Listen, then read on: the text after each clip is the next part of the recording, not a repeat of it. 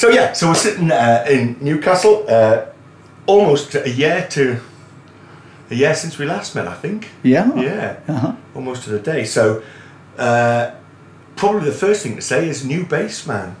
That's right. Yeah, we have Fuller Condon from the two-man gentleman band taking the place of Mark Robertson, who is pursuing his small cottage industry of bass cabinet making back in Nashville and playing more local shows and that kind of matches his schedule more. Okay. And but all is well, and we're still friends, and it's not anything dramatic. Okay. It's just life, and and he started a new business, and so that's cool. We're rooting for him. Okay. Was it something you were expecting or not, though? Was it? Kind of in a subconscious way, because he was so busy, and so it was a surprise, but really not if you think about it, Yeah. Okay. And has the feel of the band changed? A little bit. I think less percussive and maybe a little more.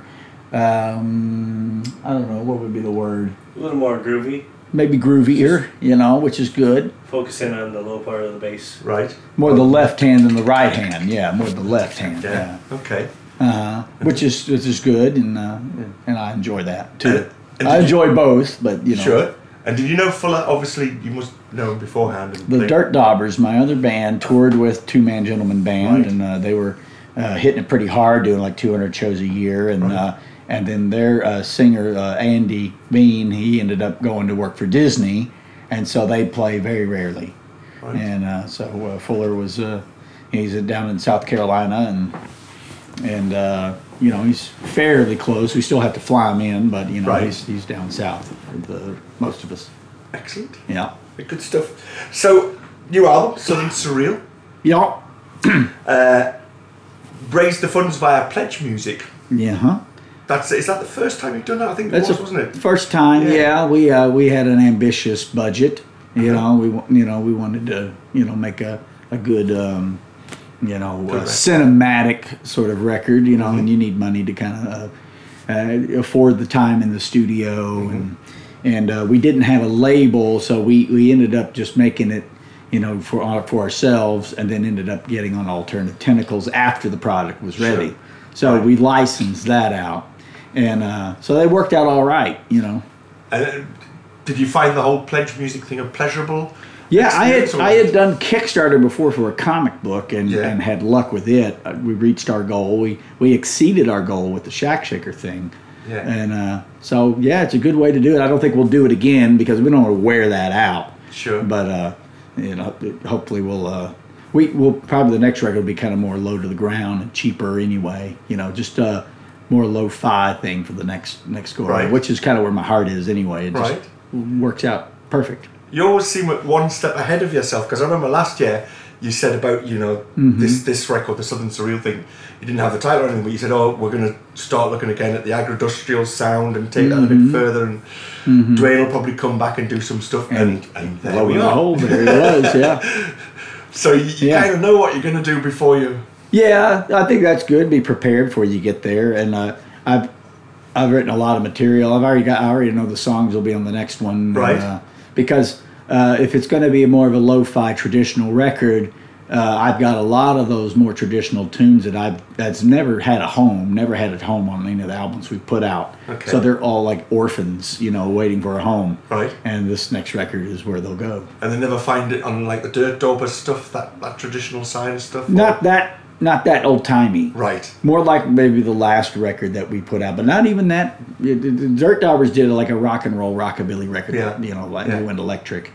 And this will be probably somewhere between the original Dirt Daubers, more like what the old Shack Shakers, like from 15 years ago, Cockadoodle Don't era. Yeah. People seem to like that record. Absolutely. Yeah. And that was done with no budget, and just kind of pieced it together over time and did a lot of stuff live, just to enjoy the process of really learning the tunes before you get in there, because we write so much in the studio. Right. But this time we'll have all that stuff worked out before we even get in there.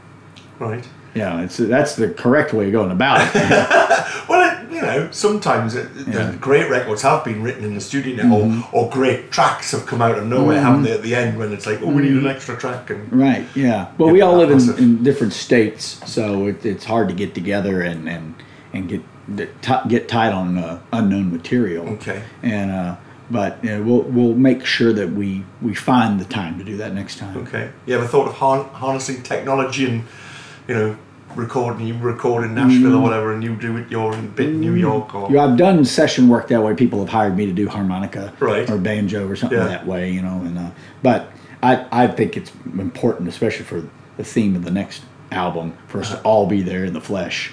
Okay. So the new album, I mean, it is a very big sounding album. In particular, the reverb. There's a lot of reverb on it. It's kind of a dark record, and it has a spaciness to it. But that's that surrealism that we're trying to create in the mind, a dreamy quality, A lot of the songs all the melodies or some of the words came through dreams. And so, I wanted to kind of create that in the mind also, like you're dreaming it. Yeah. Okay. And Rod has obviously been with you for a while now. Did he help in the sound of the record and the songs that were in the record this time? We went from Dwayne Dennison from the Jesus Lizard, who plays very mathematically. Yeah. We call it logarithm and blues. And to Rod, who plays completely viscerally, not cerebrally. And so it was, you get a lot of good little kind of bluesy North Mississippi riffs and things in there, and that Dwayne, it wasn't his strong suit. Dwayne was more like that agridustrial sound we went for, and both are good. I mean, Dwayne plays on the new record too. But his style is more pointy and angular, and Rod's is sinewy and and mysterious to me. It's more mysterious. There's more mystery in the things he chooses to play. And I mean, because he had his own EP out as well, hasn't he, over the last year? Yeah. And you can hear a lot of what he does on there. It's cool. Scar? Yeah. Hadn't heard that from you before. That was a nice touch, I thought, with the brass sections and stuff. Oh. Bit of Scar in there. Yeah. It was unexpected. But so I mean, how does it? There's a Scar. Yeah, let's do it. I know. JD likes ska stuff. So. Yeah, well, Bullfrog Blues is kind of a ska song in a way. The drumming is more of surf, I guess, but it's still like that upbeat, offbeat thing. That's gets people dancing. That's the main point. Is I don't care what genre we have to do if it makes people dance. People move. Yeah, that's the purpose of a good band is the audience and their appreciation and for the music and being able to dance. And a lot of bands get away from that, I think. They play from selfish, fashion-based approach, and it's more about their glamour and not about the people moving. That was the original purpose of this stuff anyway. And I mean, clogging or a polka or a swing dance, like anything, the skank, as we found out. Absolutely, yeah. Let them do it. And the first song off the album that was heard, anyways, was quite a change, I thought, in direction of almost a '60s pop duet kind of sound. Oh, you're talking about the one that got away. Yeah. Yeah, that's tracked somewhere else, isn't it? It's like 6. Yeah, track 6 it is. But it was the first one that came out off the Pledge Music. That's right. Yeah, we're going to play this, and it was like, yeah, it's like straight up alt country. Yeah, which I've never done anything like that. But it that was a song that came to me in a dream. Right. And so that came out of left field. It came out of the subconscious, even the words. And I remember getting up at like 3 a.m. in a hotel room somewhere and going into the bathroom so I didn't wake up Jessica. Like singing the song in there. And that's why you got your reverb from you singing in the bathroom. Yeah, so I mean that's why that's so out of the blue. But I like it. It's a cool tune. Yeah, absolutely. When it was on its own, I was thinking, I'm not sure about this. Yeah. And then you put it with the rest of the album, and it's like, it's great. It's just a variety. Excellent. And Billy Bob, and his dog was dead. Yeah. Our old manager has passed away, unfortunately, but he he used to manage Shooter Jennings, who is a fan of the Shack Shakers, and through 6 degrees of separation, and we were able to get a meeting in with Billy Bob to talk about a different concept record involving. I'll let that be a mystery, but because it still might happen. Right. And I want it to be a surprise. Sure. But we went. I flew out to L.A. and met Billy Bob in the studio he uses there, and we were listening to his records and smoking cigarettes and drinking beer and just hanging out. And here it is, Billy Bob Thornton, and he's in there playing his records for us, and like he's just one of us, It's really cool, down to earth, funny person. He had us in stitches just as a improv comedian. Right. He's amazing. Right. And a really nice guy. And we struck up a kind of a miniature friendship. He'd call me every once in a while. He'd just call me out of the blue. I'd be at like the store, and I'd see Billy Bob's calling me. I'm sorry, I gotta go. I'd be out in the car talking to Billy Bob Thornton for hours about Southern Gothic, books and authors and just the craziest conversations that would go on and on. It was just so amazing. And so at one point I called him up and I said, "Hey, do you mind shooting us like over a little story like what we've been talking about?" And he said, yeah.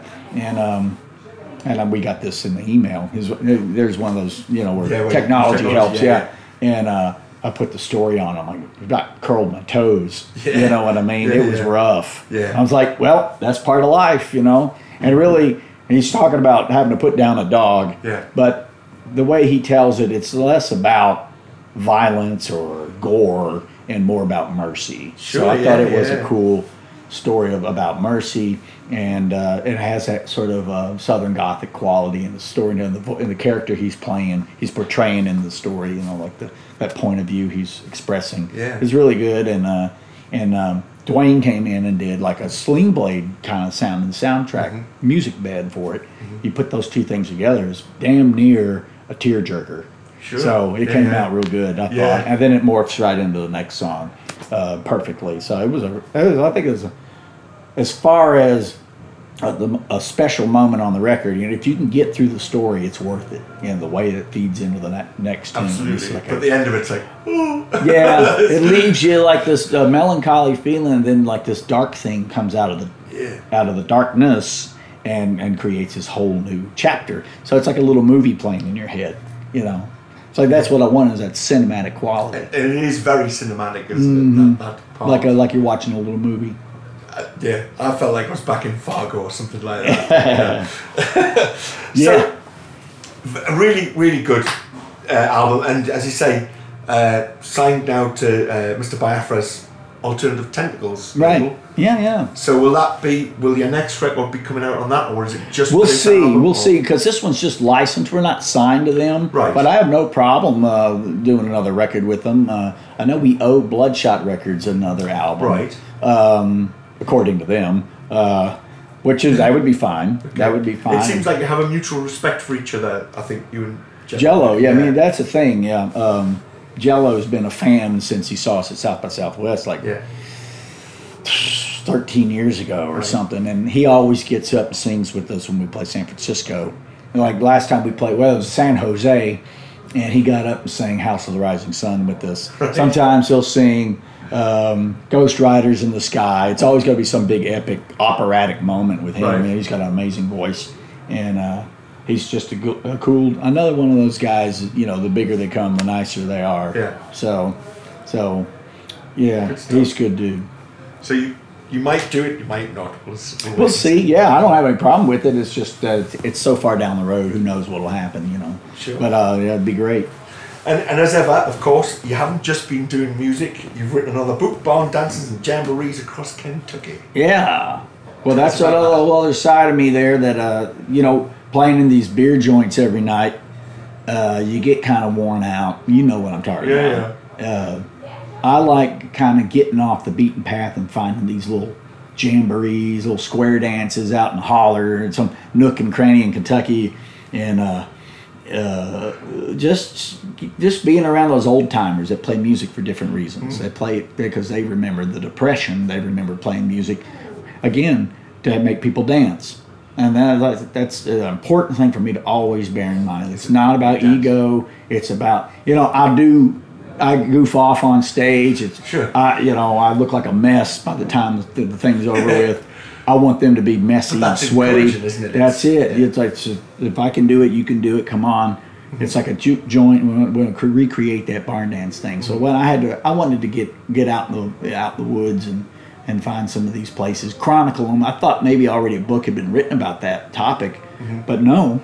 Right. Couldn't find it, and you can't even really find a good list of those places on the internet. So I said, well, I'll take it upon myself, and I'll compile this list, and I'll go there. And it took me a few trips, but I packed along a little recorder like what you got, like a laptop and a harmonica, and and I went and I sat in with these jams, and at first they didn't know what to think of me. I was a stranger. You gotta be careful in some of these places. Yeah. But by the time I was done jamming with them, they were like, "Oh yeah, what's this book? Oh, we want to get a copy when it comes out." And they're all just like sweet old people and some young people, and they're just just down to earth folks that are out there in the flyover country that you wouldn't even know these places existed if you didn't go there. Sure. So the book is a good kind of a travelogue. It's a handy travelogue. If you do come to Kentucky, you can take the book with you and start on one end of the state and go all the way to the other one, and pick out your favorite places.